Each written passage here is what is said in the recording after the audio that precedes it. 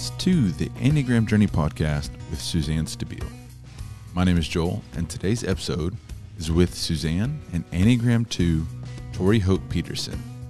Today, they're going to talk a lot about foster care and adoption. In the back half of the show, they even run down some things for each Enneagram number to think about when considering adopting or becoming a foster parent. You can find Tori on Instagram at Tori Petersen, and Petersen is with all E's. And be sure to check out bringbeloved.org.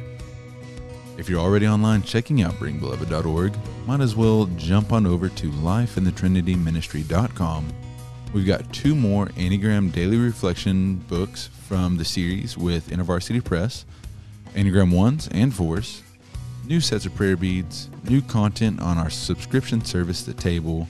The Reverend is adding guided meditations to the forum, and oh man, he's got a gift. He's got a voice and a gift. Multiple gifts, but this one is the one I'm talking about right now. One final plug. I hate to do it, but I'm chomping at the bit to get it out there. So here's the biggest tease in the world. Mark your calendars and save the date for an incredibly wonderful 3-day event that's going to be here in Dallas. It's August the 5th through the 7th. That's a Thursday night, and then all day Friday, all day Saturday. Suzanne, Joe, and a very incredibly special 3rd teacher, who you all know, will be teaching an advanced Enneagram event. We're hammering down some of the final details, and we'll post the event as soon as we have them. But go ahead and mark the spots on your calendar. Be sure to follow LTM and Suzanne on social media so you'll know immediately when it's available. It's going to be really, really incredible. Now, let's meet Tori. Read The Road Back to You, and that is actually how I came to find my Enneagram number. And so it's just such an honor to be here. Thank you. My name is Tori. As you said, I grew up in the foster care system. I first entered when I was 4, and then I was reunified with my mom, and I lived with her until I was 12. Then I lived in, I think, if I remember right, 12 different foster homes until I emancipated when I turned 18. And that is a huge part of me, is my foster care journey, because like our family backgrounds have a great impact on us. And so I just can't leave it out. But more than that, I am a disciple and I'm a child of God. And that covers over any foster care identity, race identity, any other identity that people might see from the outside. Yeah, it's very interesting. I remember as an adopted child at birth, my dad delivered me and then took me home. And they were really great parents, and I am still adopted. And they really wanted me, and my birth mother still didn't want me. You know, it's 2 things can be true when you talk about adoption and fostering. And if you can't embrace that 2 things are true, I don't know where healing comes from and all that. I remember being in school, you know, whatever grade they do, genetic background. It's like, I don't know what to put. And then you go to the doctor and they want your medical history, and I don't know what to put. You know, it doesn't matter how I'm 70 and there are still things that I deal with. And I'm just so excited about you because you're so honest, but at the same time, so positive. I have a little exercise that I use with people who are kind of struggling. And I say, well, I think you need to tell your story to somebody that you really trust. It'll take about 90 minutes. Because first you tell your story with you as the victim, and then you turn right around and tell your story with you as the victor. And that's kind of the life you live, as far as I can see. So you talk about any of that you want to. Yeah, an idea that you cannot be an adoptee, you cannot be a former foster youth and not hold the idea that 2 things can live in this, 2 very different things can live in the same place. My birth mom, she did want me. She loved me. She loved me and loves me. right now so much. But her mental illness, she was diagnosed with bipolar and schizophrenia when I was, I think, 12. Or maybe that's just when I noticed. You never really know with memory what you know and what you don't. But when I was 12 was definitely when I realized that my mom had been diagnosed with bipolar and schizophrenia. And she took medication for it. She was on disability for it. She didn't go to work. And she wanted me, but it was like her mental illness, she couldn't help but do the things that she did. And that's when the abuse and the neglect would so quickly manifest, when she would become hurtful and harmful to me and my sister. And when I went to the foster care system, I was relieved. As much as I loved my mom and I knew my mom loved me, what we had been going through in the home, mostly there was physical abuse, but the verbal abuse was what was just unbearable. My mom is very volatile and she just says what's on her mind. She speaks before she thinks, and that it can be very hurtful, of course. That's why it's biblical that we not do it. Yeah. So yeah, when I went to the foster care system, it was such a relief because I thought I am going to have like a normal family, and this is going to be my chance for me and my sister to live a good life where we're not being called names, we're not being abused day in and day out. And then that's not what happened at all. My sister and I were separated after I had reported abuse that my sister had reported to me. That abuse was not investigated properly, and I was deemed a liar. And I moved to a group home. And that was devastating because, of course, my sister didn't come to the group home with me. And I remember when they told me that we were going to leave, I was like, okay, I'm going to go get my sister's stuff. And they're like, no, your sister's staying here. And it felt like the whole house. I mean, it was a huge house. Foster parents have huge houses because they house a lot of kids. It was this huge house, and it felt like the walls were just closing in on me. But I had to act strong. I had to act like everything was going to be okay. Like I had to hold everything together. And so I did. And I went to the group home, and there was a lot of good that came out of that group home. That was the first time that I had any professional counseling. And when you're 12, 13, you don't realize that you need professional counseling.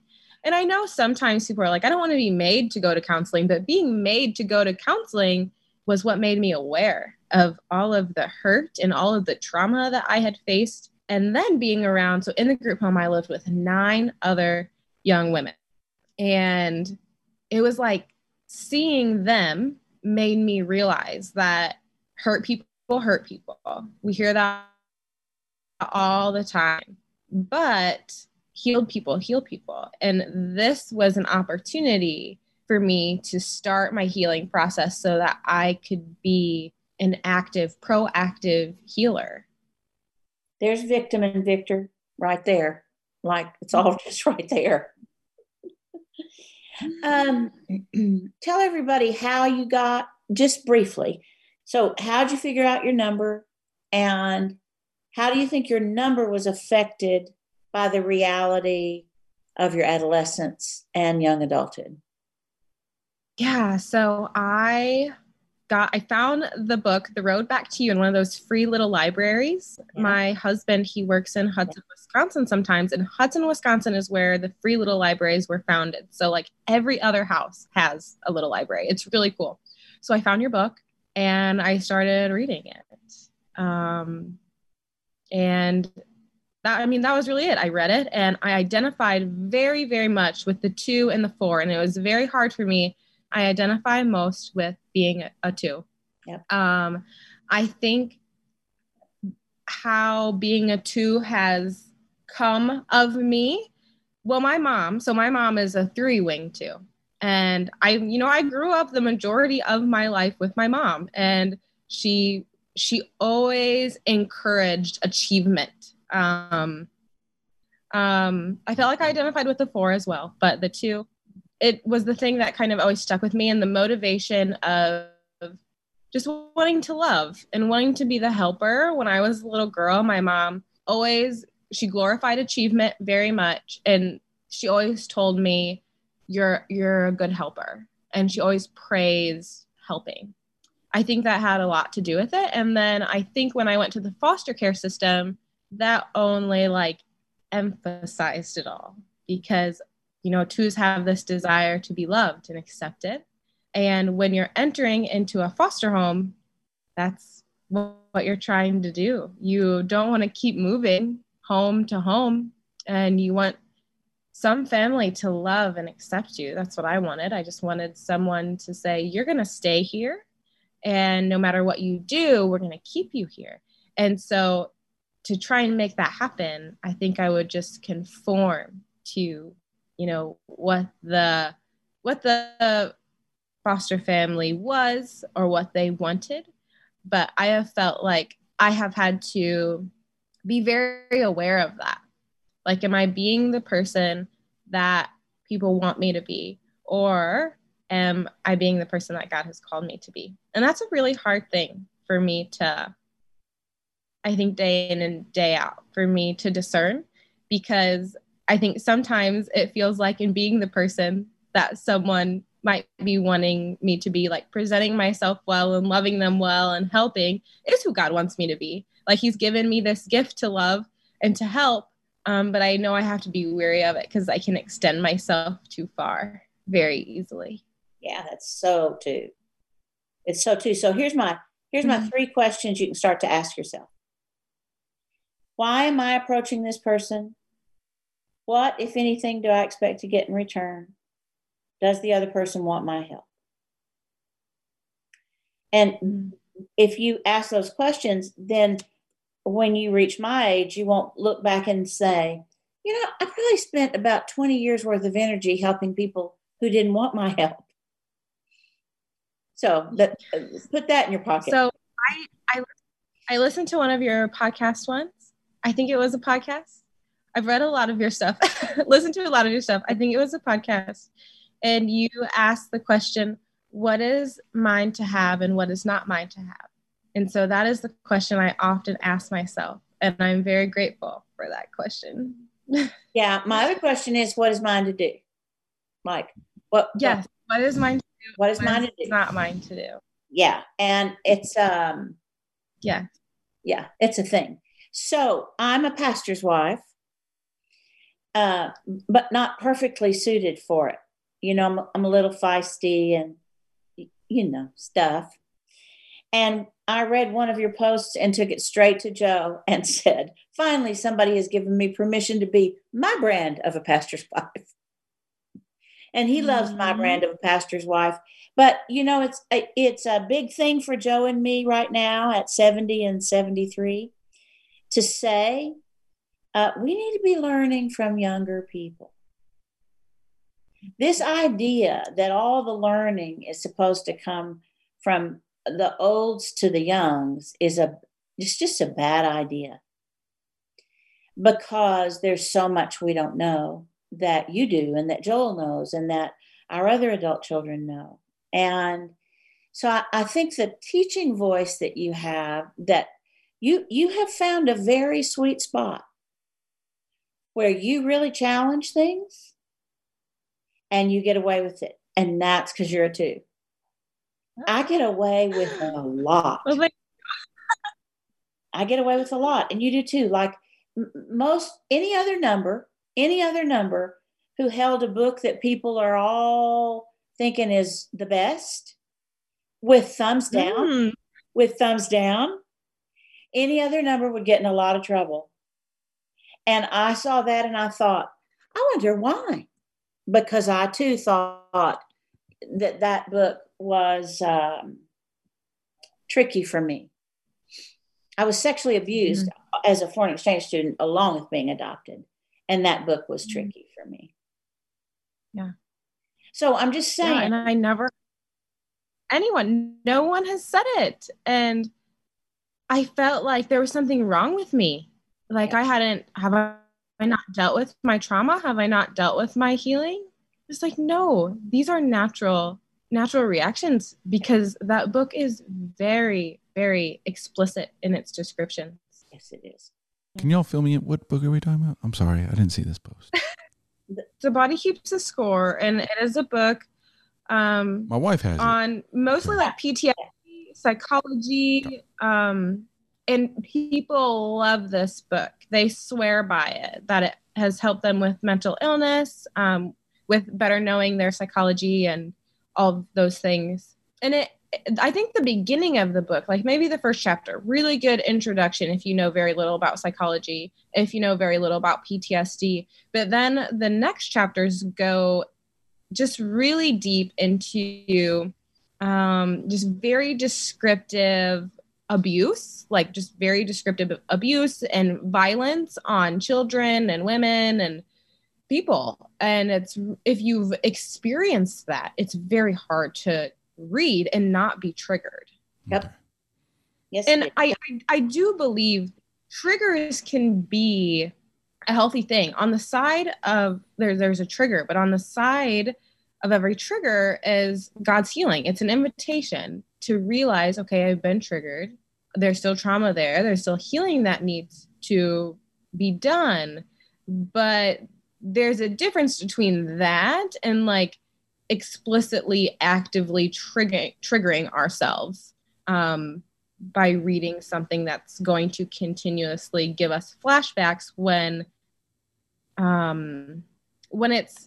it's titled to help, but it's not actually helping. Yeah, that would have to be.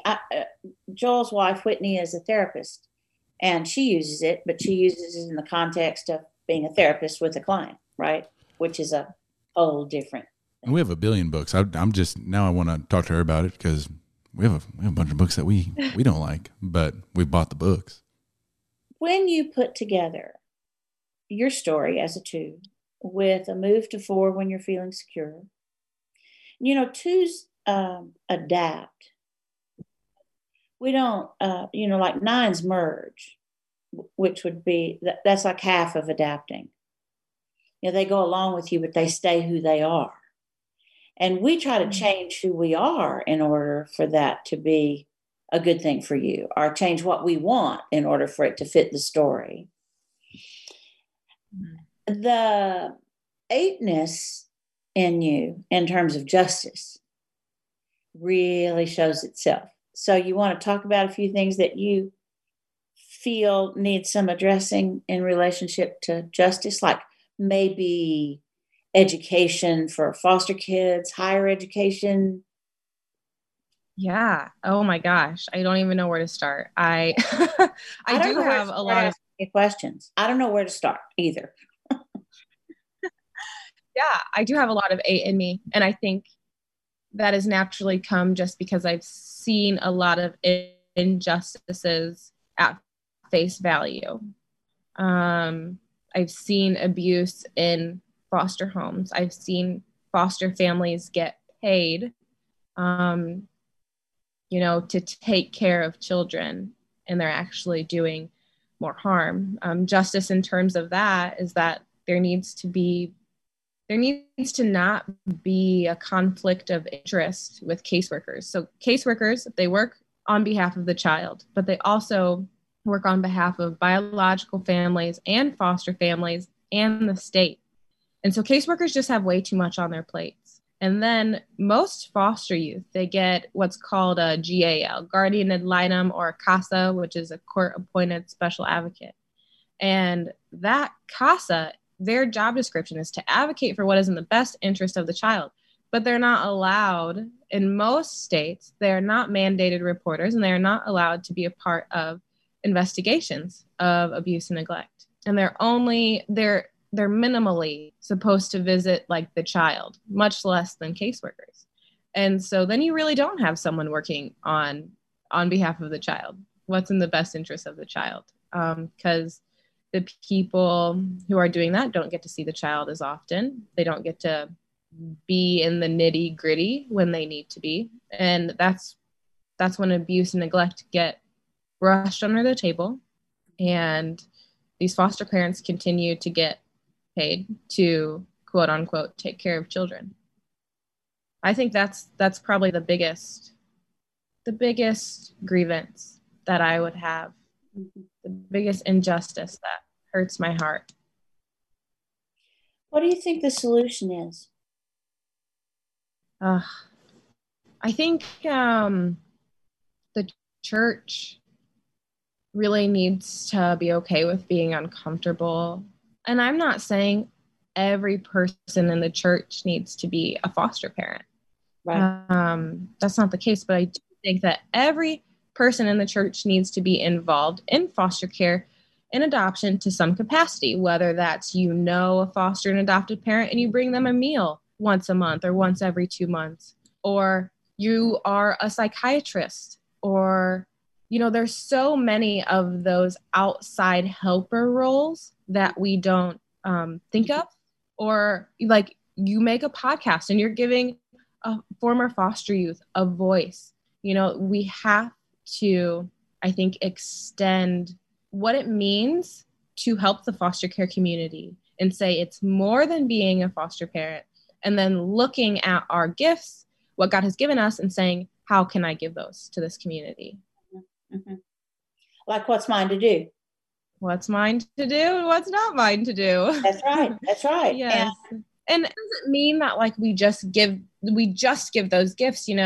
God sacrificed, Jesus sacrificed. And so I think sometimes we just get really complacent and we forget that we need to sacrifice. We need to be uncomfortable and vulnerable in the work that we're doing.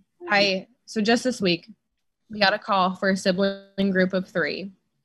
And I'm currently writing my memoir. I signed a book deal with Lifeway, and the deadline's making me a little anxious. And we got a call for a sibling group of 3, and I was like, how am I going to get this book done? How, like, my life is just going to be flipped upside down if I say yes.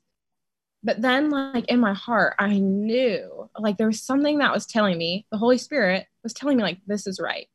You need to say yes. And the thing that drove me and my husband to say yes is the fact that we are not called to live comfortable lives where we're not sacrificing like Jesus did. I want to go a little deeper. All right. And you get to say, I don't know, or I don't want to talk about that. But what happens when in fostering or adoption, families that have biological children that are their responsibility, and in fostering or adoption end up with a child who needs more than they have to offer, who is a threat in some way to the other children, who, it's like, and I don't know the answer to the question. So Parker Palmer, if you've never read Parker Palmer, you need to read Let Your Life Speak by Parker Palmer. You will eat the pages. Right. You will eat it up. Parker Palmer says that we need to ask honest questions, and that's questions that we don't know the answer to and that are not manipulative. So this is an honest question. I don't know the answer. But in my work with families, particularly families who have foreign adoptions, there has been a lot of pain and nobody to help. And in my work in talking about adoption and fostering and the Enneagram, I run into people who say, can you help me? Because we are fostering a child that is not good for the rest of our family. And the church said we should do it, but now the church won't help us with the resources to do it right.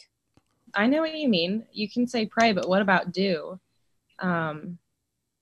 Yeah, I think that is a super hard question because, the church, I think, preaches adoption because that's what God does to us. He takes us, he makes us his daughters and his sons. We aren't orphans because he loves.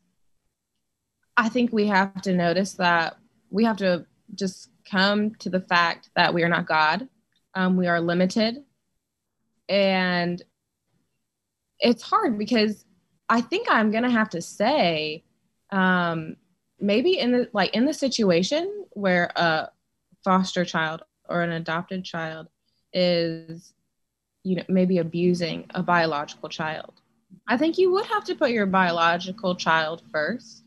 And this is where the reality of, after counseling, after, all of the resources that have been given, that maybe an adoption does have to be severed. And that's really hard because, of course, no, you wouldn't do that for a biological child. If a biological child was abusing the adoptive child, you would, of course, keep your biological child. But I think there's something in God has given us this, we can naturally, biologically birth. This is very controversial. Birth children. Those children are undoubtedly ours. We are responsible for them. That's just, if we want to preserve family, we have to say that. And I think if there's an adoption happening where we realize that we are limited and there's more harm being caused than good, then isn't it wise to maybe do the very worst thing that an adoptive parent would not want to do? I thank you for that. I am so embarrassed to say what I'm about to say. And Joel is going to leave it in there. So I'm just going for public embarrassment right now. It never occurred to me in the churches that we've served, where are the church communities that we know about where there are families with adoption. It never occurred to me to suggest to the pastor or to Joe as the pastor that they should just send out a note and say, I don't know what your skills are and what your gifts are, but we need a lot. We need therapists. We need babysitters. We need dinner once in a while. When we have a bunch of kids, we need some help. We need a lot. So we're not asking you to foster or adopt, but, would you like to sign up to help? Can I get a lasagna? Exactly. Yeah. That never occurred to me. And it's going in an email today to our church. It doesn't occur to a lot of people. And that's why I always say on any podcast I have the opportunity to talk on, I say, you do not have to be a foster parent to help this community, because that's what all the billboards say. They make us think that. So you really shouldn't be embarrassed, because they make us think that that's the only option. Yep. And I think it is the church that does need to say, because the government, the social services, they're the ones who's saying the only option is to be a foster parent. So the church does need to take responsibility and say, actually, there are other options, and we're going to make those options right here available for you. Yep. All of them. Financial, help, babysitting, therapy, medical care, like that. I'm on a journey now. You're such I love it. You're such a two. Why do you say that? Because you think in terms of relationship. It's how you think. Mm-hmm. Yes, it is. Yeah. Relationships are everything to me. Yeah. Everything. And we're the only number that's true about. And so it becomes how we think. And it's like, here's how you could be in relationship, and here's how you could, and here's how you could. Yeah, that's it. I'll tell you something so crazy. Okay. So, my husband's, I don't know if this should be in the podcast or not, but I just have to tell you, my husband's girlfriend from high school reached out to me, and she was like, hey, would you want to go out to dinner with me? And I was like, yeah, sure. Yeah. And then I told other people that I went out to dinner with her, and they were like, Tori, that's crazy. And I was like, why? I'm she wants to be my friend. And I'm okay with that's in the past. We can be friends today. Yeah. It's just two-ness. I would love for my wife to get that phone call.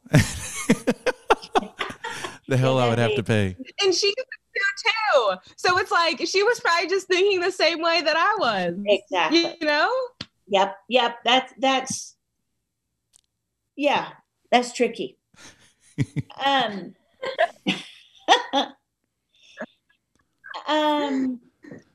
on your Instagram page, I think you have your days in foster care numbered. You know, you don't say like 4+ years. You say, what is it? 1,500 and something. 1,544. And that was the second time. I don't know how many days I was in the first time. I couldn't find the court papers from the first time.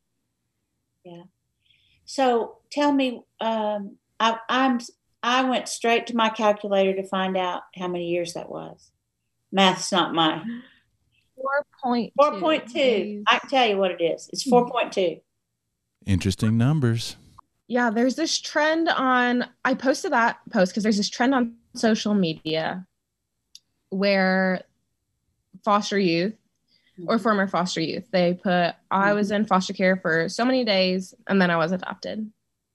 And it just makes it seem like foster care is very linear. And it also makes it seem like adoption is the end all be all. Like once we're adopted, we're healed. And I just wanted to make it apparent that that's not the case. Because I think so often there are these foster youth, they're like, I just want to be adopted. And it's like, that's a really beautiful goal. Like it is. It's a really beautiful aspiration to want to be adopted. But adoption is not what's earthly adoption is not what's going to heal us. It's healing is what's going to heal us. And that healing comes from being spiritually adoptive. And I also think that just this trend just creates this idea that everything in foster care is so linear. And for people who are not in the foster care community, they just think, oh, kids are in foster care for so many days and then they get adopted. No big deal. And it's like, no, there are a lot of foster youth who age out of the foster care system with no family. There are many foster youth who have went in and out of the foster care system multiple times, and they can never know how many days they've been in because they can't just look at one piece of paper. It's because it's been a million pieces of court papers. And so I just wanted to really emphasize, like, this is not linear and this is not the end all be all. Yeah, it's so interesting to me how many people who haven't experienced fostering or step parenting or adoption, who have all this image of how you can just wrap it up with a bow and all is well. Mm-hmm. When I was a little girl, my dad was a doc in the town where I lived, and everybody loved my parents. I mean, loved them. And they had biological sons, and adopting me was kind of a surprise. And as a little girl, everybody always told me how lucky I was. You're the luckiest little girl. You're so lucky to be with Doc and Sue. You're so lucky you're not in an orphanage. You're so lucky. You're so lucky. And I went through almost all of my first 18 years never being angry or mad at them about anything because I was so lucky, right? And that's not healthy. That, like, I went through adolescence without being particularly, like, I didn't do the rebellious things that probably would have made me a better person. I balanced it out when I got the chance. You made up for me. Yeah. It's funny. So I love the fact that you are not trying to put a bow on everything. Yeah, and that goes back to what we said in the beginning is like, you can have two different feelings. There can be two different, very different ideas living in the same place. Yeah. I think I also got that a lot. I think all adoptees do. Oh, you're so lucky. I think we all get that. And I think, it's both. Yes, I am so fortunate, but also, actually, the circumstances are so unfortunate at the same time, and that's okay. It's both. Yeah. Suzanne and Joe's workshops, they're great everywhere they go. So that's the first qualifier. Great workshops. We've had the opportunity 2 or 3 times that I've been there where the weekend of a big Enneagram workshop, a handful of people have questions around adoption and foster care. And either during lunch on the Saturday or even on a Sunday after the workshop's over for a couple hours, it'll be like a little mini get together where they have had the opportunity to sit down with my mom and talk about that and ask questions. And a lot of times it's couples that are there together to just kind of get feedback. And the biggest thing that always catches me, that if y'all don't mind, if I know I'm springing this on both of you, I didn't prepare my mom for this either. I love it. We're good. People don't know, it's the billboard that says you have to adopt and be a foster parent or whatever it is. And it's the church saying you got to do it. And it's people with good hearts and good intentions, but they have questions and hesitations, if you will. We hardly ever, especially on this podcast, do a rundown of the 9 numbers. But if you think it's appropriate, could y'all together talk about, Mom, you talked about the Enneagram number. If for each number, just kind of what is something that you need to think about or have feelings about or bring up when going through that process? A big thing, just to give an example. That's good. Okay. Yeah. A big thing that, as an example, that I've heard a couple times were husbands or wives or spouses or partners who were Enneagram 5s, who were really concerned about the energy that they could give.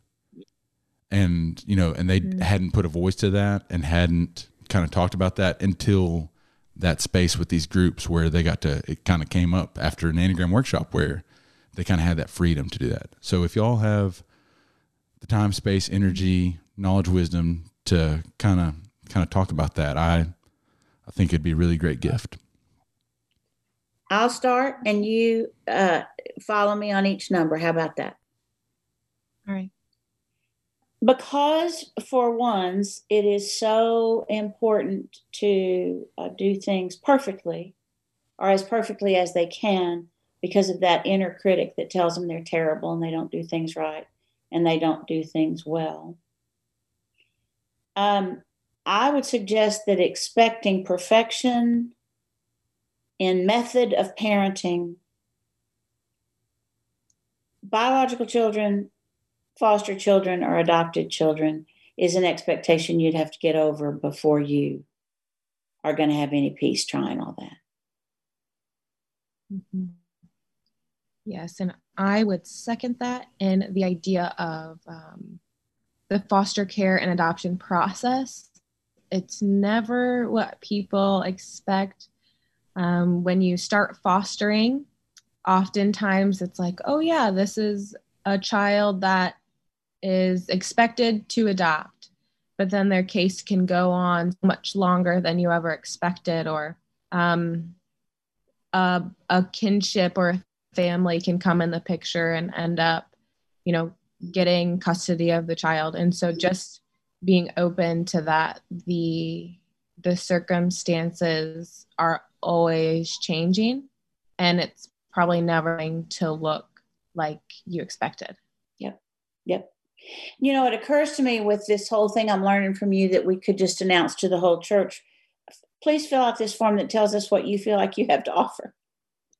So then when people want to adopt, then people who are discerning with them or foster would be able to say, well, like, do you think this is yours to do, or is this yours to do? Mm-hmm. So that people who want to give something but haven't discerned well whether or not they should contribute or they should be the primary family, that would make it a much easier question for people who feel called to do something for children who need a home. Yeah, and that's what the 2. Look, we just went right into the 2 without even saying it. Yes, we did. Because that would definitely be what the 2 should say and evaluate. I read 40 Days of Being a 2 and it is being a 3. I didn't identify with the 3 very much, and that's really how I felt like I was a 2, because I cried like 3 times while reading the 2 book. But in that, he says, it is a relief that I do not have to be the savior, because I already have a savior.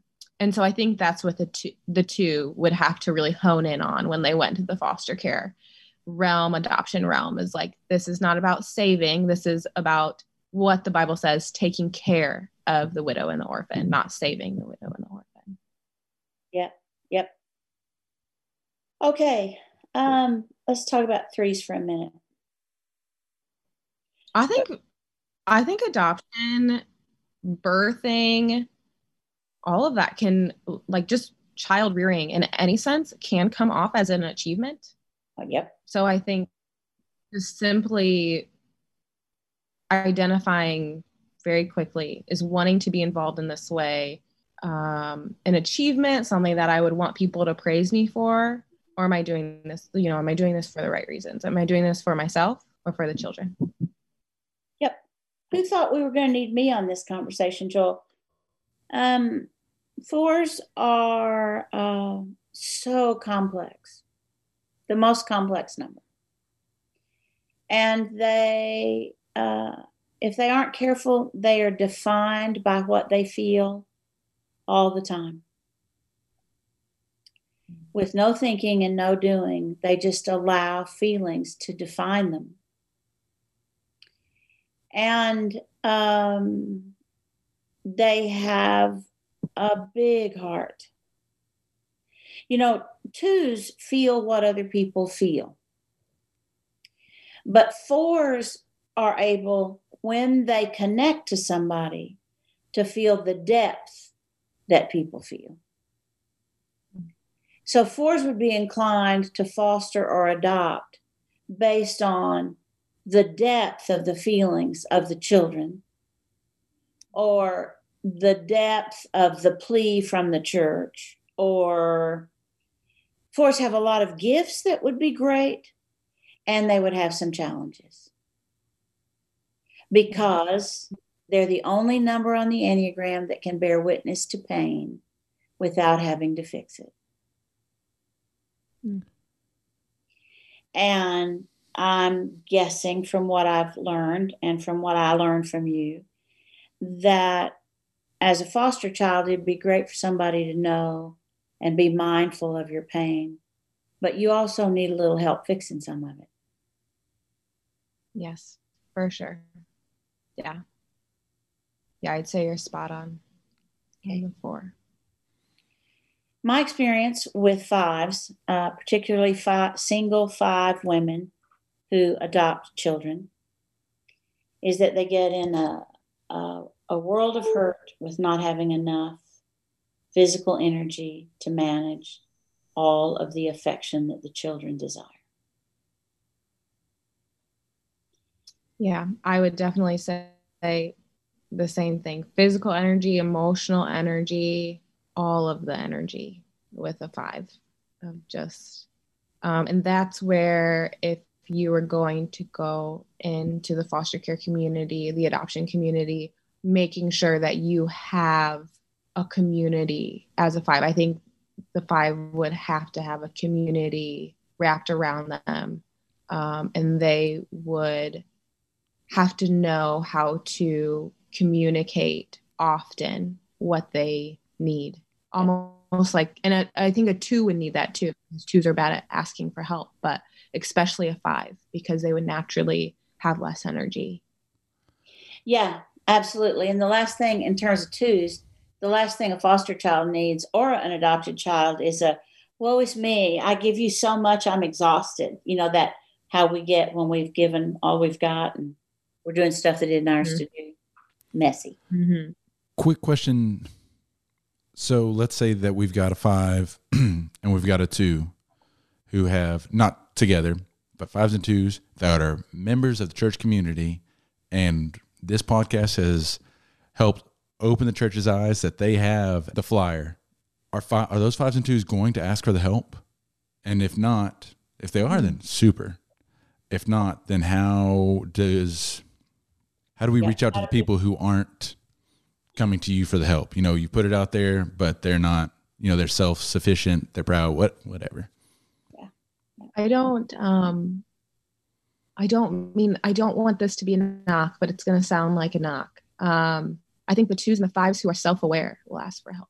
There you go. 100%. Because they will know that, you know, maybe that's just what they need to hear, you know, that as it is, when you ask for help, you're a more self-aware person. And I think you're a more humble person, because you realize that you can't do it all. You can't be the savior, and you don't have all the energy, and that's okay. And that's why God has given us the gift of the body of the church. Yeah, and I also think church communities who learn the appropriate language, and maybe someday, because Tori's voice is in the world, fostering systems will ask a lot of questions about, do you have a community to help you raise this child? And, you know, is the community in agreement that they're going to support you when you need it? And I think it's interesting to me how people in churches make so many assumptions about what's happening at other people's houses, and how great they are or how terrible they are, without ever asking any questions. Mm-hmm. Yeah, I would love to see more community involvement when a family in a church is fostering. I'd really think that would be so good for everybody. Yeah. All right, sixes.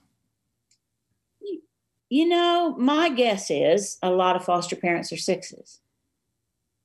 I was just about to say that. I think so too. Yeah, just you know, stick with youth even in the hardest of situations, and stick with biological parents, you know, and see them as not so often. I think foster parents and the foster care community can villainize bio parents. And I think 6s would be they wouldn't do that. I think they would see bio parents as they are and want to help them as they are. I think as a 6, the thing that they would probably have to guard against the most would be just worry, like that, because the foster care system is so, and adoption is just so up and down, and you can't predict what's going to happen. And with that, I think 6s would have to guard against the idea that like the worst is going to happen. Well said. At the same time, 6s are the most concerned about the common good. So that would be my way of saying what you just said, in terms of 6s would want to make space for the best of bio parents, and they would have room for kids, and they would be willing to be equipped to offer kids what they needed. You know, 6s, once they trust you, they're pretty teachable. And I think they'd be willing to learn more about how to foster better, or about how to parent better. 7s.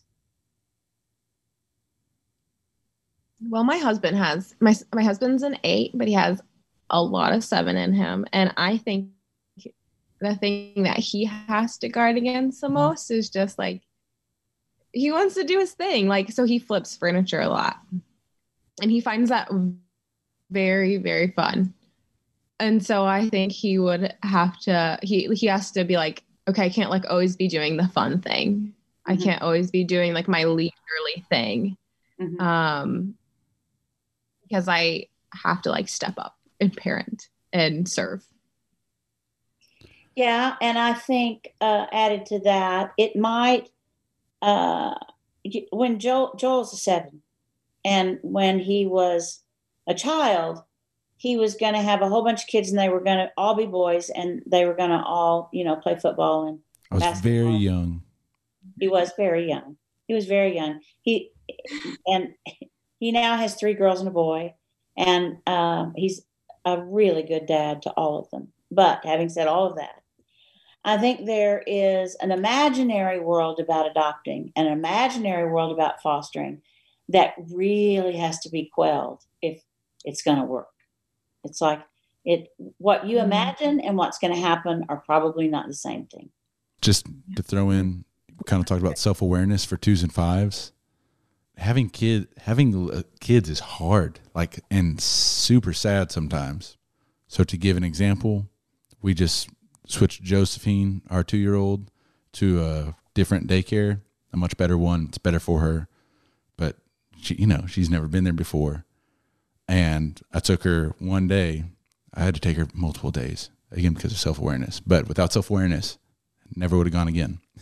And I did make the joke afterwards, and she's screaming, crying, "Daddy, don't go," losing it. And the school handled it perfectly and told me to just get out of there, that I'm not helping the situation.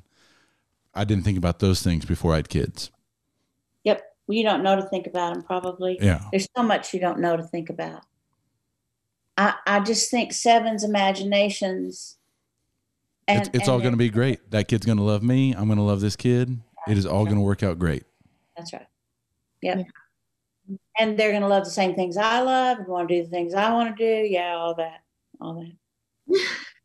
You have anything to add to that, Tori? No, that was good, Joel. Yeah. All right. Well, you're living with an 8 foster parent, so you go. 8. I mean, it just all revolves around the control thing, that you can't be in control of what's going to happen. I read a quote once. I read about 8s a lot because I want to have a good marriage. And something that I read was 8s do not wish to be in control. They just do not want to be controlled. You wrote that? Oh, I did. Thank you. And that is my husband's spot on. He doesn't want to be the boss of all the things. He just really doesn't want to be told what to do. Yeah. He just doesn't want to be bossed around. And I think when you are fostering and adopting, there's just a lot of outside influences on your life. Today I got a call from a caseworker. And she was like, the bio mom wants to do a visit at 1:30. And I was like, I'm sorry, I can't do a visit at 1:30. I have work. And it's the only time that the kids are all down napping. So I was like, it's not happening, but we can move it to 2:30 or 3. And so I think with an 8, you just always have to be willing to communicate, this cannot happen during this time, or yes and no, but also willing to change your life a lot, and know that you can be in control of everything. There are a lot of caseworkers, they're not authority figures, but they do, it'd be weird to say authority figures, but just influences that are yeah, you're gonna have to do this today. Yeah, I can see a lot of pushback with that. All right. And the opposite of that is 9s. And that would be, I think the first problem would be you can't merge with the kids, and you can't just merge with the caseworker. You can't just merge with the system. You can't merge. You're going to have to stand independently and fight for what's right for you and your family and the foster child and all of it. And that's a lot for a 9 to do. And not everybody's going to be. I think you're spot on. Mm-hmm. I don't know. I wish I could hug you. I wish we could have a long dinner, we could cook together and then eat together and then do the dishes together. I wish I'd known you sooner. Because we're too young. I'm so happy to meet you, and I'm so grateful that with a house full of children, you were able to find some time to spend with us, and we are going to do more. That's a thing from my side. If you're in, I'm in. I'm in. And I love you. And I'm so grateful that we know each other. Me too. Me too. Blessings, blessings. But real fast, can you plug things that are important to you around all this and let people know where to go for information or a place or two to support or whatever? Yes. My Instagram handle is Tori Hope Petersen, and it is SEN, not SON. My website is torihopepetersen.com. And if you are looking for resources to be involved in the foster care realm outside of being a foster parent, I founded a nonprofit called Bring Beloved. And our mission is to bring every beloved home forever, whether that's with bio parents or whether that's being adopted. But we have a lot of resources for the church that they can. It's really just a bunch of other amazing nonprofits we have partnered with who are doing amazing work. Just because of the platform I have, we have brought all of those organizations together in a place where people can see how to get involved and how they can help outside of just being a foster parent, outside of adopting. Awesome. That was perfect. I love you. I love you. I love you. I can't wait to hug you in person. Right up. Oh, it's right here waiting for you. Bye. Thank you so much, Tori.